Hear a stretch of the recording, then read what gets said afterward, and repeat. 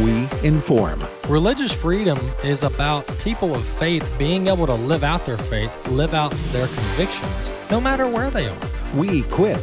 This is a battle of worldviews. And we activate. We also rejoice in our sufferings because we know that suffering produces perseverance, perseverance, character, and character, hope. This is AFA at the Core on American Family Radio. And good Wednesday, everyone. Fred Jackson sitting in for Walker today here at AFA at the Core. Another busy news day. We led off today's issues with big news this morning. I bet you our producers here in studio don't know what day it is. Marty, Bobby, don't know what day it is? It is National Hot Dog Day, guys. You missed it. I mean, there you have it. So if you got a hot dog stand near you, you go and remind them today is National Hot Dog Day. Some of these big truck stops, that are out there when you travel, apparently they're offering deals. Either some of them are free hot dogs or buy one dog, get one free, that kind of thing. Now, we all know hot dogs are extremely important to your health. We wouldn't have it any other way. We were talking earlier this morning, we got talking about this, and apparently a lot of people don't know it's National Hot Dog Day. But anyway, we got talking about these competitions that are held around July the 4th. The hot dog eating contest. Artie Chestnut wins every year. Was it, Bobby, over what, 68, I believe, was the number this year. 68. Mm-hmm. And he keeps including winning. Buns. And it gets painful to watch this around hot dog number 55 because you can feel his discomfort in all of this. So anyway, it's National Hot Dog Day. If the spirit moves you to have a hot dog, go ahead. You can feel a little less guilty about it today because I told my wife that it's National Hot Dog Day. What are we going to do? We have a little corner store called Sam's near us here, and they have some pretty good deals. So, his 15th victory. 15th. It was 63 hot dogs and buns in 10 minutes. But he did 76 the year before. Go figure. I don't know. I don't know who his doctor is, but anyway, some people regard that as fun. I guess that's fun for them. Anyway, we're got a busy day today. Our president, Joe Biden, is up at Somerset, Massachusetts, I think it is, and he is up there. Now, he was supposed to declare a national climate emergency today, but they called that off late yesterday afternoon. Not sure why.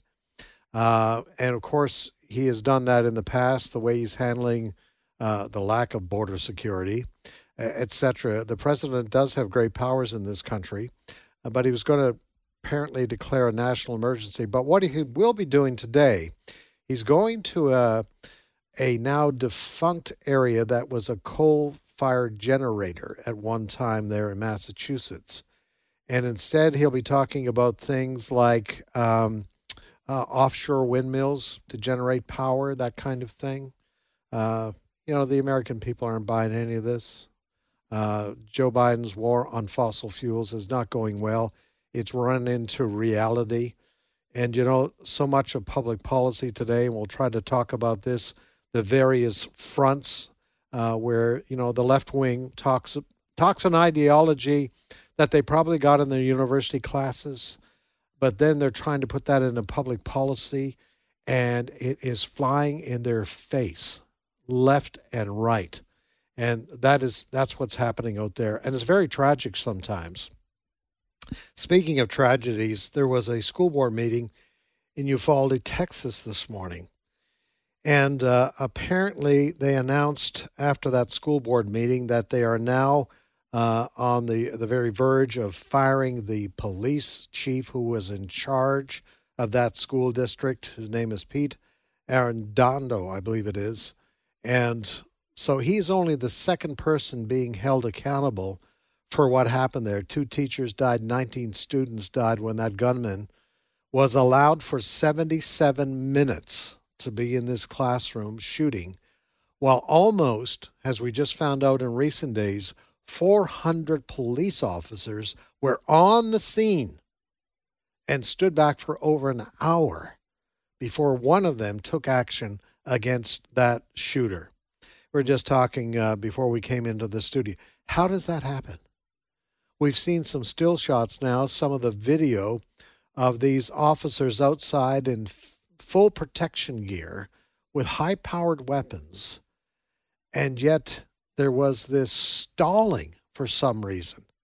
Now, some of these people are saying, well, we didn't know who was in charge, but does it matter at some point? And, you know, we're contrasting that against the young man at that mall near Indianapolis a few days ago. And his name is Elisha, I believe it is Elisha Dicken, 22 years old. He's the guy that was allowed to legal carry. He goes into this mall to shop, I think, with his girlfriend or his wife. And he sees the gunman coming out of the bathroom there. Do you know that within 15 seconds, that young man took action and took down that shooter, saving the lives of, the Lord only knows how many people. Now, 3 people, I believe it was, lost their lives in that, plus the gunman. But he only took 15 seconds to draw his weapon and do what was necessary to end what could have been far, far worse. He took that shooter, because we do know that shooter had multiple weapons, multiple magazines. He was there to do a whole lot more damage than what he was able to do. So you contrast the two incidents, 400 police officers, 77 minutes to respond. One young man, 22 years old, and he responds within 15 seconds and takes down the shooters. You know, it's just common sense in that case that you're going to stop someone. He didn't hesitate to think about this young man, 22 years old. What are the consequences if I do that? No, he did it because somewhere in his background, his grandfather, was it Bobby? I believe it was that you told me he had learned to shoot. Yeah, it was. No formal training whatsoever other than what his grandfather did. Yeah. So he had enough common sense, no training, more formal training, but enough common sense to say, I have the means to put a stop to this, and I'm going to do it, regardless of the consequences. And of course, you probably have heard that there are some people upset with Indiana police officers who are calling this young man a good Samaritan. They think that's just a terrible comparison to call him a good Samaritan. Think about how many people would have died if he did not take action right away. He's a hero. There is just no question about it. And maybe some of the people in Uvalde, Texas, those hundreds of police officers, could perhaps take a lesson from what happened with the quick action of that young man in Indianapolis.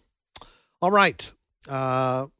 Most people, I think, in this country, most sane people who know what's going on our southern border, would not dare say for a moment that our southern border is secure. The latest report in June alone, over 206,000 incursions, and it's roughly now 200,000 a month. They're estimating by the end of this year, we will have had 2 million people allowed to cross our southern border. Not because our border agents aren't doing a good job. They certainly are. But they got their hands tied. And their hands are tied by this administration. Joe Biden's Homeland Security Secretary is a man by the name of Alejandro Mayorkas. He gave a speech yesterday at the Aspen Security Forum. He claimed that the southern border is secure. That's what he said. Our southern border is secure. He said, look, the border is secure. We are working to make the border more secure. That has been an historic challenge. It's, anybody with 3 brain cells can put all this together, folks. Donald Trump had done his very best to secure our southern border, building a wall, giving the border agents the resources that they need to stop illegal immigration. Need we remind people that Joe Biden, when he was candidate Joe Biden, said he would invite a surge on our southern border. That's what he said. I'll invite a surge on our southern border if I'm elected president of the United States. He has done just that. And it continues to this day. Like I said, figures for the month of June, at least 206,000. Now, I'll tell you, there are some people who are upset about this. Certainly the states like Texas, Arizona are doing something about this. But now some Democrat leaders are upset about this. Who could that be? Well, how about the mayor of New York and the mayor of Washington, D.C., both Democrats? They are just appalled that some of these illegal immigrants are ending up on their doorstep. Yeah, that's what's happening. Some of these illegal immigrants are leaving Texas, are leaving Arizona, and they're heading for New York City, and they're heading for Washington, D.C., and the Democrat leaders there are most upset. Well, White House spokesman Karine Jean-Pierre was asked about all of this yesterday, and cut number 6, Bobby, is her response. The mayors of New York City and D.C. are calling for more federal resources to assist with asylum seekers who are being bused to those cities from Texas and Arizona. They've had thousands of people arriving over the past couple of weeks. Mayor Bowser here in D.C. said that these people are being tricked. What federal resources is the White House preparing, if any, to deliver to these cities and other cities that are now dealing with an increase of asylum seekers? So I can tell you, Karen, that we have been in touch with both of their administrations, both of their offices, and we're going to continue to look into their requests. I don't have further than that to share, but we have been in touch with Mayor Bowser's office, and we have been in touch with Mayor Adams' office. Is there a message from the White House about? We have. This has come up before, I believe, a couple of months ago, and I think we believe it's shameful that some governors are using migrants as a political tool. Well, that was White House spokesperson Karine Jean-Pierre. So let's just kind of look at what she just said. First of all, the surge was invited by President Joe Biden. Despite what Secretary Mayorkas says, the border isn't secure. We got tens of thousands every day, every week coming across the border, over 200,000 a month. That's all by design by the White House. But here's the reality. The White House wants to make this a problem for Texas and for Arizona and primarily for Republican-run states. All right? Let them deal with. And we've seen what has happened in these states. They are overrun. In fact, illegal immigration promoted by Joe Biden is one of the reasons why a Republican ran in that recent by-election down there. And for the first time in over 100 years, a Republican beat a Democrat. Mayorkas, I believe her name is Mayorkas? Mayra Flores. Mayra Flores, thank you. She won there. She's a Republican. First time in over 100 years in that district that a Republican won. So the people on the ground know what's going on. And for Karine Jean-Pierre to say it's shameful that they are sending people, no, they're not. There's an opportunity to be given to these people who are now in the country illegally to go to Washington, D.C. and to go to New York City. And they're saying, sure. And the feds are providing the bus. Get on the bus and come on up. And now these Democrat leaders are saying, we don't want them. You know, we like illegal immigration, but not in our backyard. It's creating problems for us. It's the hypocrisy of the left, folks. All right, you're listening to this Wednesday edition of AFA at the Core. Fred sitting in for Walker today. Hey, listen, stand by. Got a very fascinating interview coming up with what's going to happen in the wake of the Roe v. Wade decision. What could it be? What's directing women with their decisions that they're making on abortion? We'll talk about that when we come back.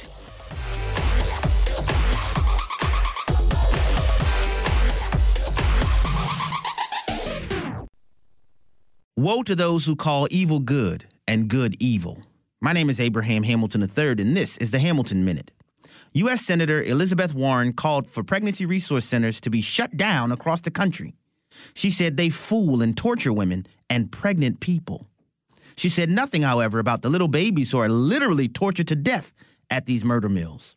And no matter how many times she or others try to say otherwise, only women get pregnant. Senator Warren lamented that pregnancy resource centers outnumber murder mills in Massachusetts 3-1. Say what you will, one political party wants to kill babies. The other doesn't. Other political conversations seek to distract from this central point. Listen each weekday from 5 to 6 p.m. Central for the Hamilton Corner, or visit the podcast page at afr.net for more from Abraham Hamilton III, Public Policy Analyst for the American Family Association. This is Raising Godly Girls Minute with Patty Garibay of American Heritage Girls. I just don't see why we can't watch. But Kara's parents let her listen to. It's not that big a deal. Killing in a video game isn't real life. Had these conversations recently? Then you know well the struggle of living biblically versus living culturally. The book of Judges repeatedly echoes, and everyone did what was right in their own eyes. This moral relativism permeates every cultural layer with the notion that right to me is the compass to navigate life. Living in the gray proves a problematic rule to see the world and ourselves.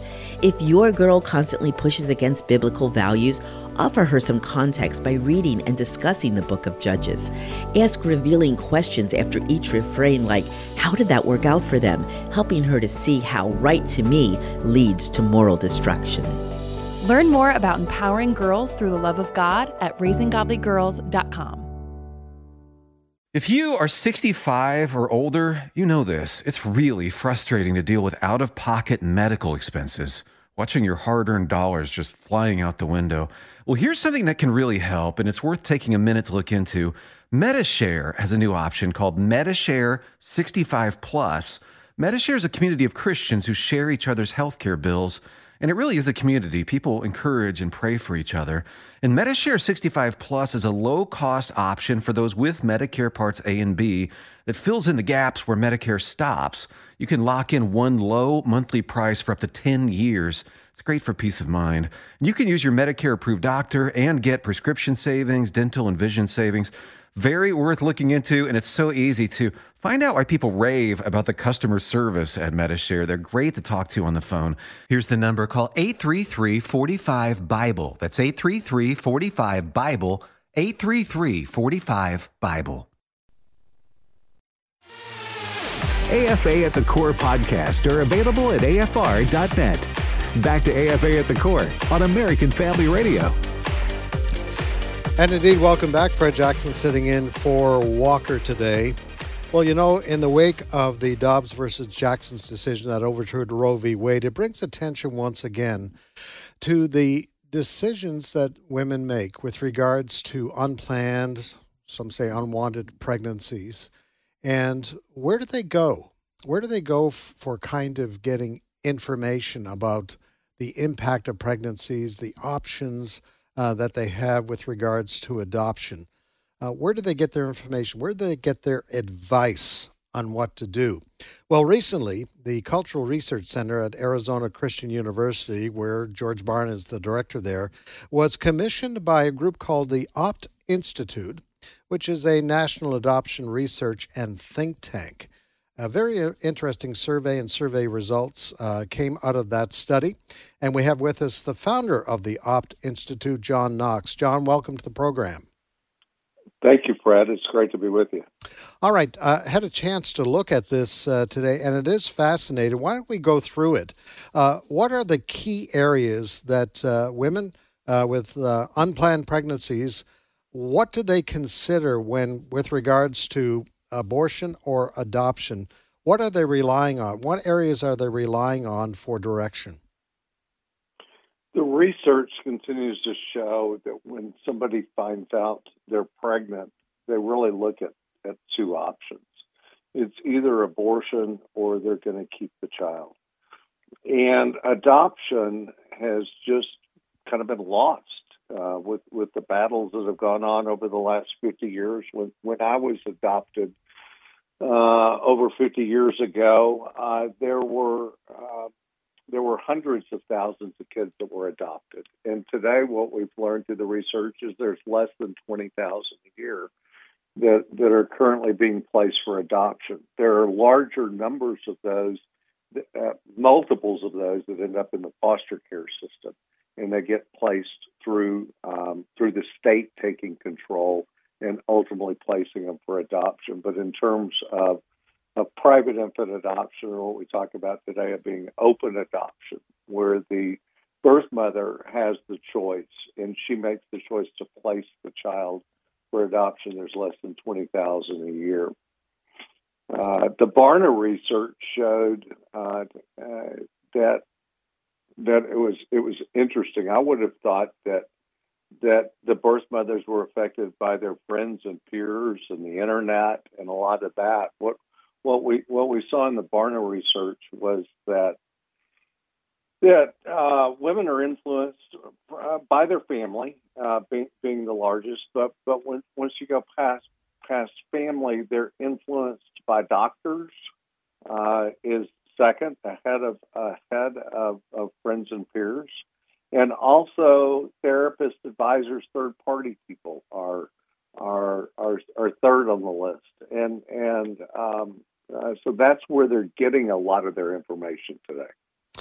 Now, it's interesting. This survey was done with young ladies, women who between the ages of 15 and 44.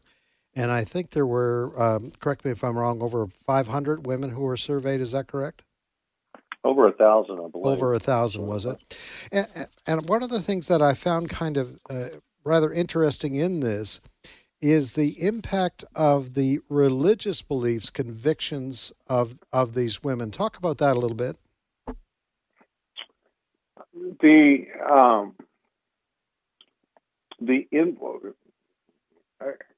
influence of the church is what was the most amazing. I mean, there were differences by those of faith and those that identified that they had been born again, had a greater tendency towards looking favorably on adoption and looking at that as an option. But the influence of the church was on such a small population. It was only on about 12% of influence. There was greater influence by Planned Parenthood than there was by the church, which is really kind of surprising. And I think that's where the church has a wonderful opportunity today. A lot of ministers that I meet, they don't want to talk about abortion because their congregation is split in terms of how they think, and they don't bring it up, and it's not talked about in the church.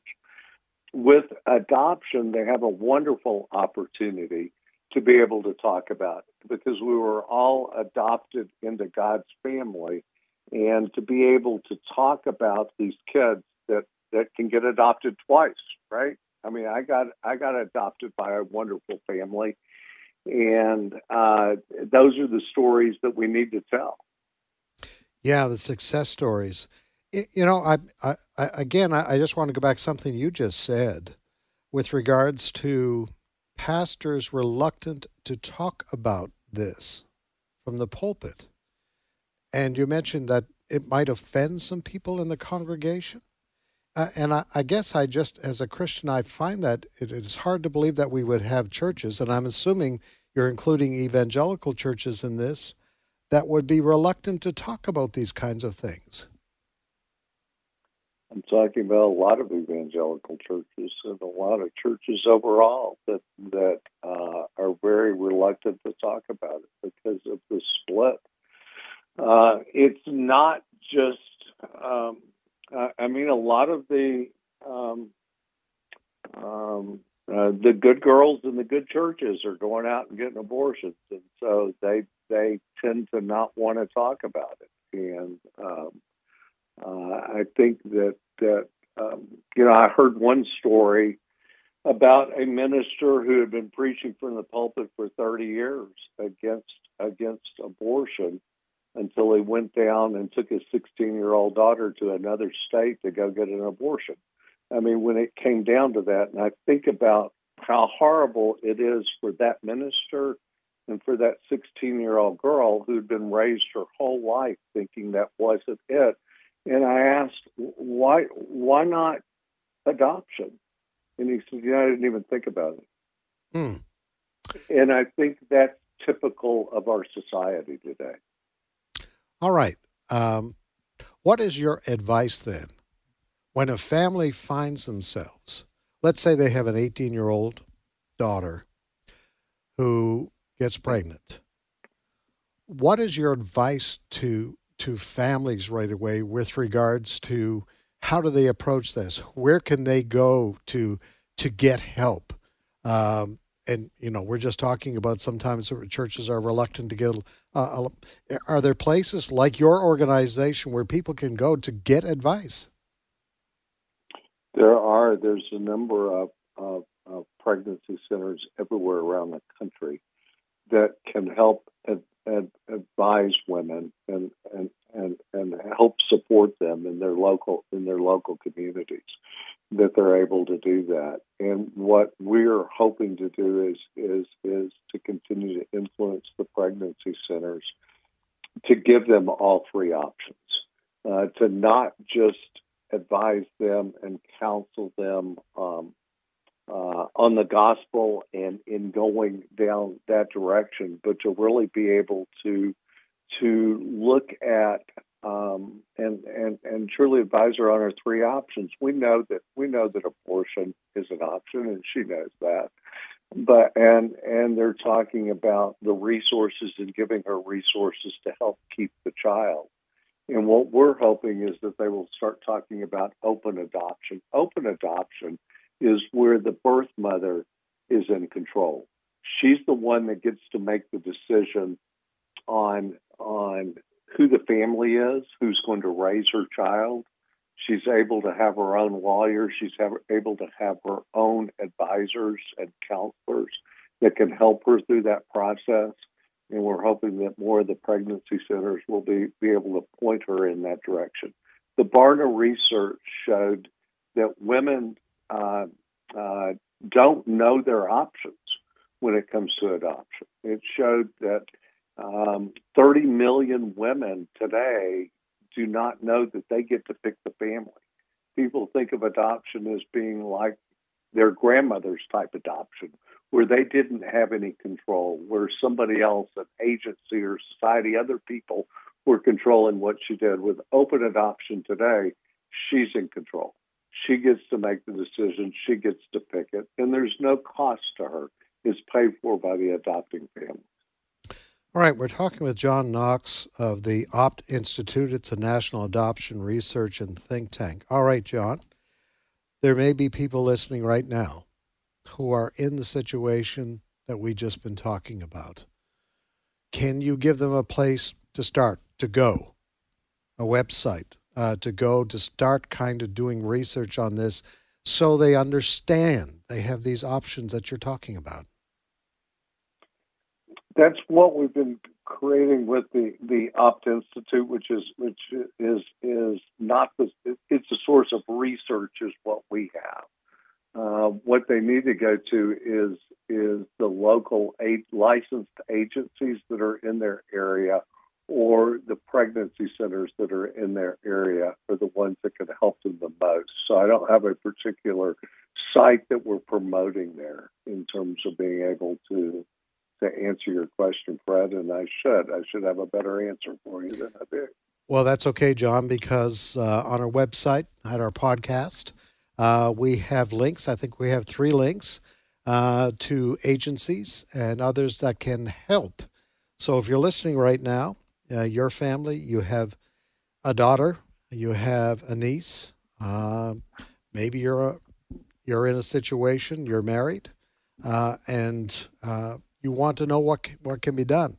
Certainly, adoption is an availability. And John, we appreciate so much what you are doing.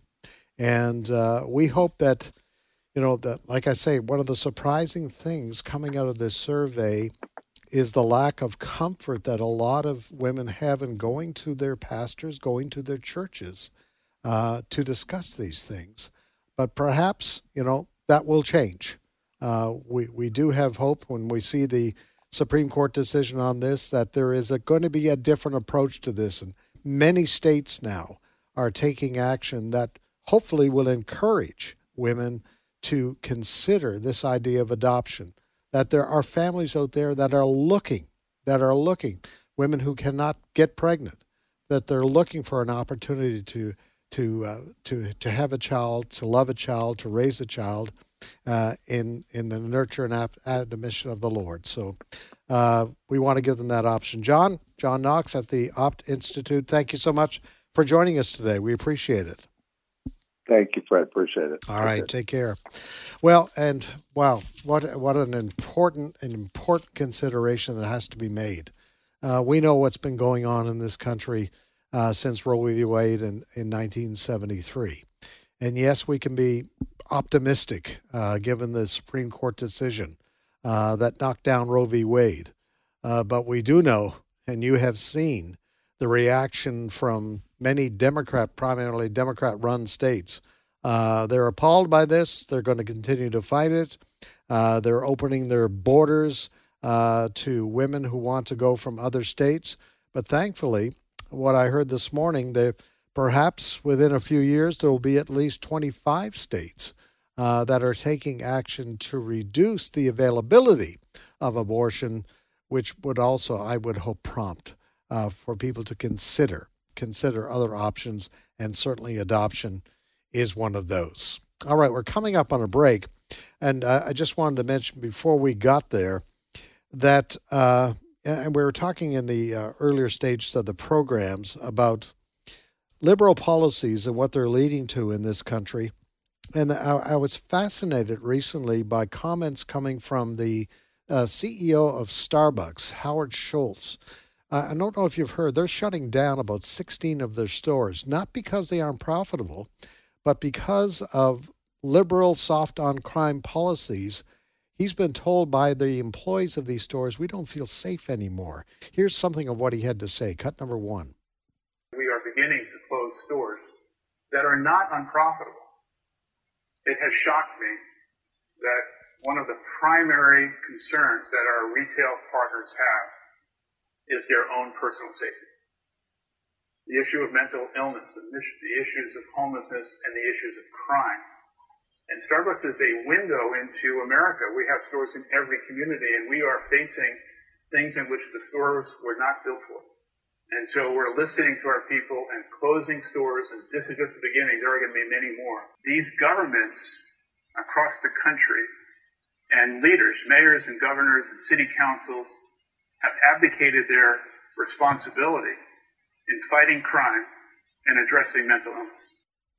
What is fascinating about comments from the Starbucks CEO, Howard Schultz, Starbucks is one of the most liberal, woke corporations in this country, based in Seattle, one of the most woke cities, one of those cities that has gone tough on their cops, and they want police reform and all this sort of thing. So what's the big takeaway from this? The big takeaway from this story is you can have these ideological thoughts about what society needs to do to be a better society, like, reduce your police departments and all of this kind of thing.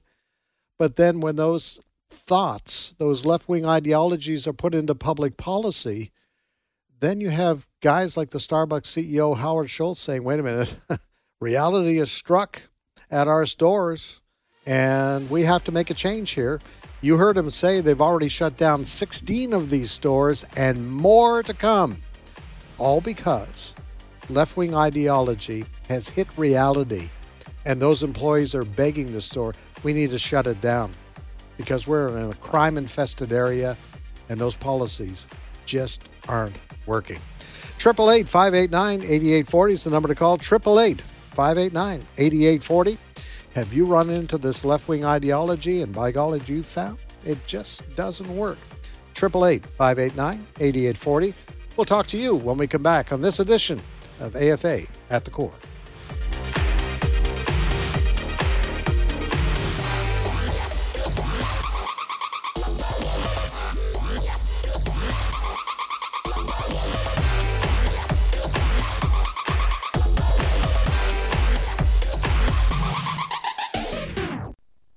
A pregnant, homeless 18-year-old girl. A 60-year-old woman worn from the weight of a tough life. A young woman in her 20s crying for the right to murder an unborn baby. It may sound like their lives are worlds apart, but they have more in common than you think. Rebecca Davis shares their stories in the article, Row No More. The ending will have you on your knees in prayer and in praise. Take time to read this article today. You'll be glad you did. Go to afa.net/thestand.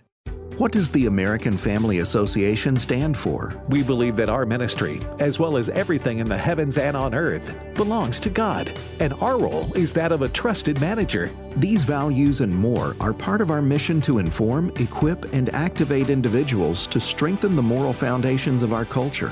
We also support the church. We want to be a leading organization in biblical worldview training for cultural transformation. Thank you for standing with us. Telling Bibleless, persecuted believers no, that's one of the hardest things we do at Bible League. Hey, it's Michael Woolworth, and I want to give you an update on our campaign, Stand With Them. You know, Paul wrote, the persecuted, they may be persecuted, but they're not abandoned, struck down, but not destroyed. You know, for weeks we've been telling you about Christians who are praying for Bibles in order to endure and persevere. Ahmad is in Malaysia. He's a civil engineer, was beaten. When he came to Christ, he's praying for a Bible. Adesh is in Nepal. He's a tour guide near the Himalayan mountains. He was beaten, but he's praying for a Bible in the Nepalese language. And then Einar is in Zimbabwe. She's a widowed mother of 3. Her husband was killed by the Boko Haram regime. She's not praying for an end to her suffering. She's praying for a Bible. We're in the final few days of this effort to send God's Word to 16,000 Bibleless persecuted believers. We're short of this goal, and we need to wrap up in the coming days. So at $5 a Bible, $100 sends 20. Will you call 800-YES-WORD? 800-YES-WORD, or give at sendbiblesnow.org. Sendbiblesnow.org. Most things and how you see them depend on perspective. For instance, to a sardine, a submarine's just a can of people. A Christian worldview is a matter of perspective. If there's no God, then you're a turnip. Your life's meaningless. All things are permissible. There's no difference between good and evil and love and hate. But if there's a God, He's in charge, and the choices you make really matter. The perspective you choose will determine how you live your life. It really does matter how you see it. God or no God, you ought to check it out. I'm Steve Brown. You think about that. Share what you just heard with a friend. Go to youthinkaboutthat.com. AFA at the Core podcast are available at afr.net. Back to AFA at the Core on American Family Radio. And Fred Jackson sitting in for Walker today. Busy news day, as we've been talking about. The president up in Massachusetts telling folks we've got to get rid of these fossil fuels. So he's got a solution. He's going to be announcing windmills off the coast of the Northeast there. That'll work. I don't know how a windmill looks on top of a car. Not sure about that. Whether, those windmills will supply all of that heat that you need up in the Northeast in the wintertime. Yeah, they'll find out. Folks, this is not going to work. Didn't work in Texas, did it? Didn't work in Texas. And here's the reality. Someone told me, and this is an expert in the field, we have over 300 years of energy resources under our ground here in the United States. And that's not even considering nuclear power resources. Now, if you want to put, solar panels on your house, that's great. Somebody gave me a couple of solar panels, I'll probably consider that for my roof too. That's fine. But for Pete Buttigieg, Transportation Secretary, and others, did you hear what Pete Buttigieg said the other day? He said, more pain at the pump. That's all we need. I think we actually have that cut, don't we? We do. Yeah, cut number 7. You would agree that the higher the price of gas, then the faster you reach that parity. Of course, the more pain we are all experiencing from the high price of gas, the more benefit there is for those who can access electric vehicles. It's why we're hoping you and your colleagues might reconsider opposing the reduction of EV upfront prices with tax credits. So you're saying the more pain we have, the more benefit we're going to get. Of course. I think that's what I heard you say. You said the more pain that we have. That's what you heard me say. That's what I heard you say. I know you want me to say it so bad, but Okay. honestly, sir, what we're saying is that we could have no pain at all by making EVs cheaper for everybody, and we'd love to have your support on that. No, he said more pain at the pump, the more people will accept our radical agenda. That's what he said. He's in touch with the common man. Yeah, and we all know that. All right. Don't want to make anybody mad. Let's go to our phones. Let's go to Carl in Arkansas. Go ahead, Carl. Hey, Fred, thanks for taking the call. Been listening a lot to you guys talking about energy, where we're getting energy and how we're producing energy. And I've never heard anybody address this, but as far as the solar panels are concerned, I get 2-3 calls a week, ads all over the place, offering for government-paid solar panels. And from what I understand, most of those are manufactured in China. I could have that wrong. I'm wondering if there's some kind of a, connection, payoff, whatever it may be, that we're buying all these from China and sticking them on our roofs. And, those things go bad after a while. I'm sure the landfills are starting to get filled up with them. And that's going to be a problem down the road, too. Yeah, maybe Hunter Biden has a share in these companies in China that make solar panels. Hey, listen, I look forward to the day if this happens. If Republicans win the House, I'm told there are just going to be all kinds of commissions and inquiries. And I think high on the list is this Hunter Biden laptop and the information that it is providing. Of course, Joe Biden says, I never discussed business with my son. Well, we now know that's not true. In fact, he had meetings with his dad when his dad was vice president. Just about every time he came back from one of these countries, that magically offered him all kinds of contracts. So we could talk about that in a whole other show. But, Carl, thank you very much. Solar panels. Yeah, I heard. Now, I'm sure there may be some U.S. companies that are now going to make that with great subsidies by the taxpayers of America. To make these solar panels. Like I said, nothing against them, but they're not going to supply the need that we need for various times of the year. Solar panels aren't going to help you get those vehicles. I was reading this morning on diesel. Now, we've heard from the Biden administration, and I've seen, gas has gone down about 50 cents in the last couple of weeks, but I understand that diesel prices are not dropping. So you may be getting a tiny break at the gas pump, which, by the way, is, Joe Biden is trying to take credit for that. That's not the case. It's just that demand is decreasing a bit. But diesel costs, and that's so important, folks, on two fronts, is what your 18-wheelers, for the most part, use to get the goods to the stores. They're still suffering. Number two, farmers and their farm equipment to get crops off the field. They also run on diesel, and so those costs are going to go up. So you have, and prices may go down on the pump for filling up your car, but you're still going to feel the effects of higher fuel prices when you go to the store to get those goods, groceries, whatever the case may be. All right, let's head to Kentucky, and good afternoon, Frank. Hello, Fred. Fred, thanks for taking my call. Mm-hmm. You were talking about adopting kids.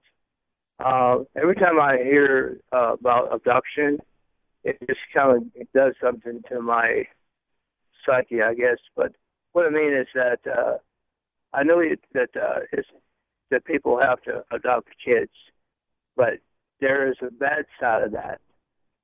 You don't know. I know they check the families out, all that stuff. But there's so many unfit parents out there to be parents.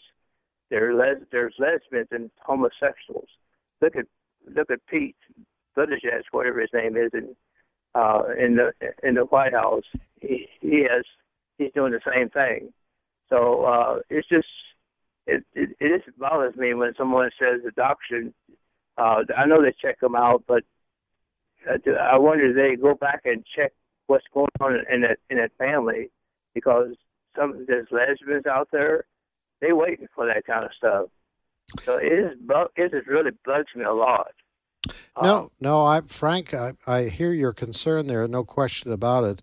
But hopefully a good Christian-based adoption agency, I know they do, they're going to be checking to make sure that kids aren't put into situations kind of like the ones that you're describing. And I know there are Christian adoption agencies that have had to go to court because various jurisdictions, state jurisdictions, have said, if you're going to have an adoption agency in my state, whatever that state is, then you have to open up the adoptions to homosexuals. And these Christian agencies have said, no, we'll go out of business before we will allow that to happen.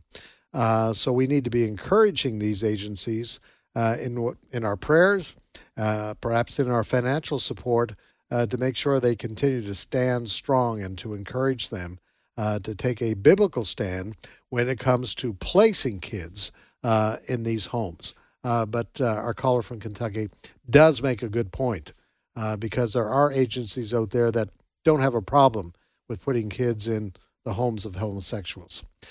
Chris in Tennessee, good afternoon. Go ahead. Yes, sir. Mr. Jackson, thank you for taking my call. I'll make these 2 points real quick on oil and abortion.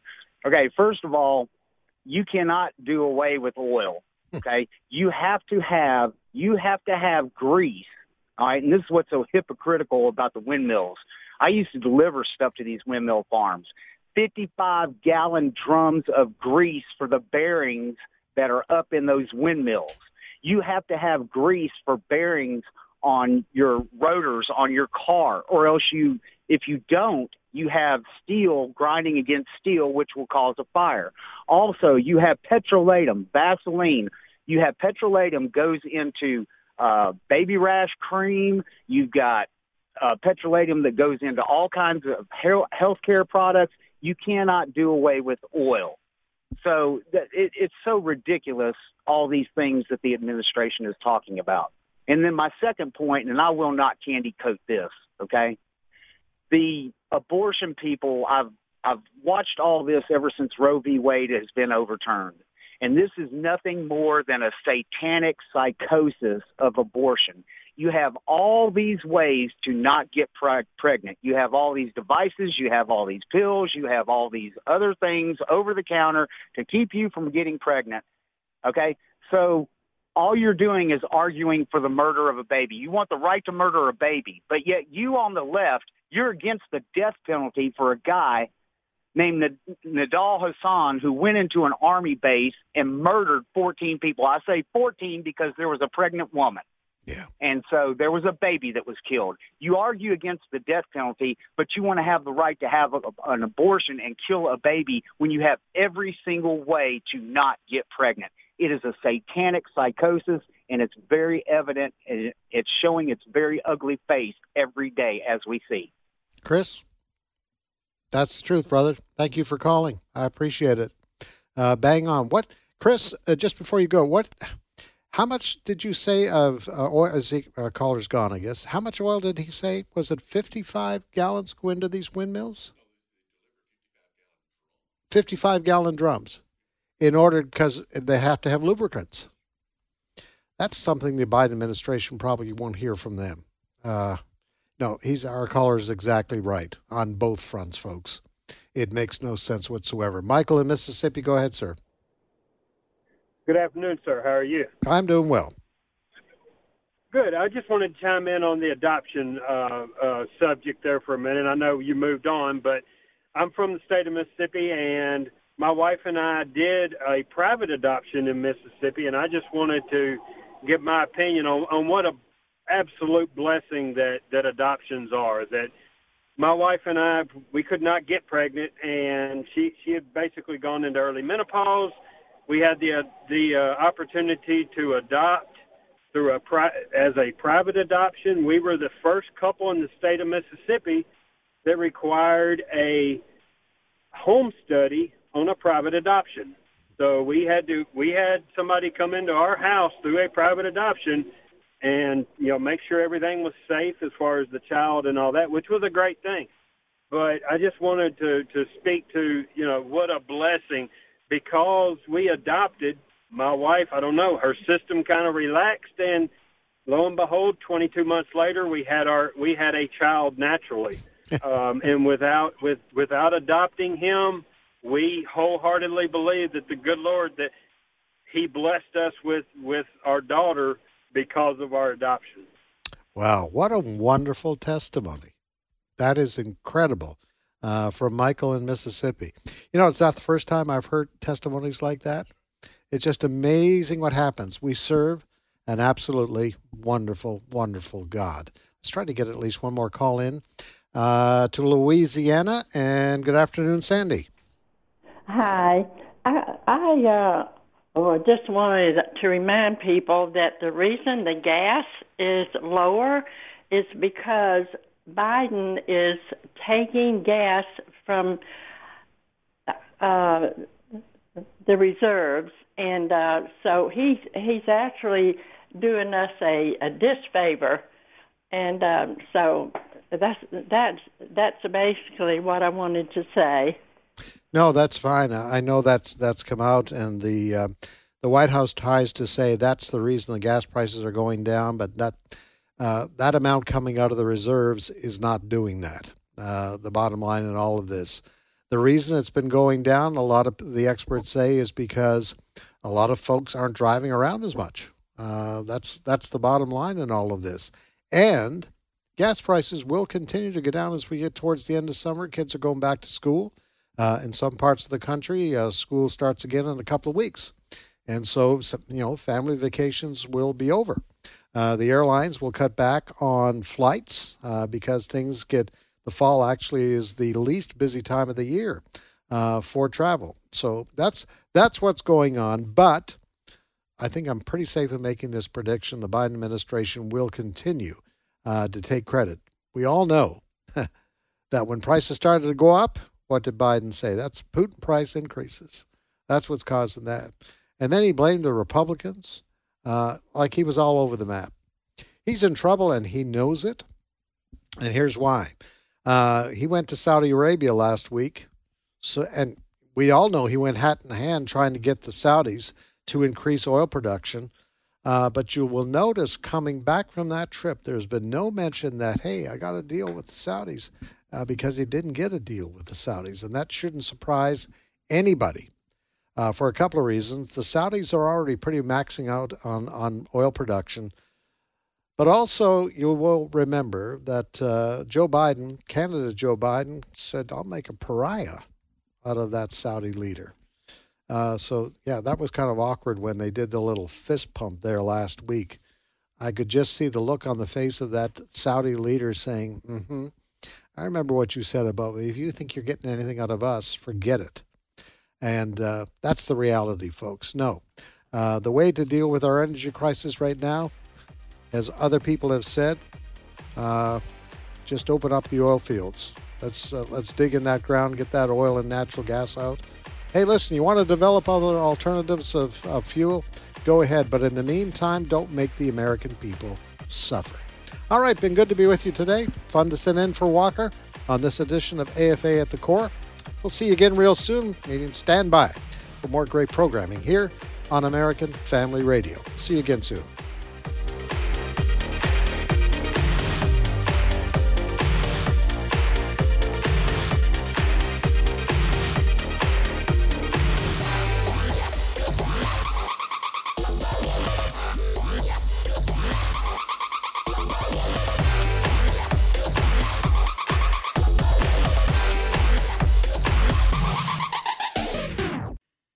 The views and opinions expressed in this broadcast may not necessarily reflect those of the American Family Association or American Family Radio.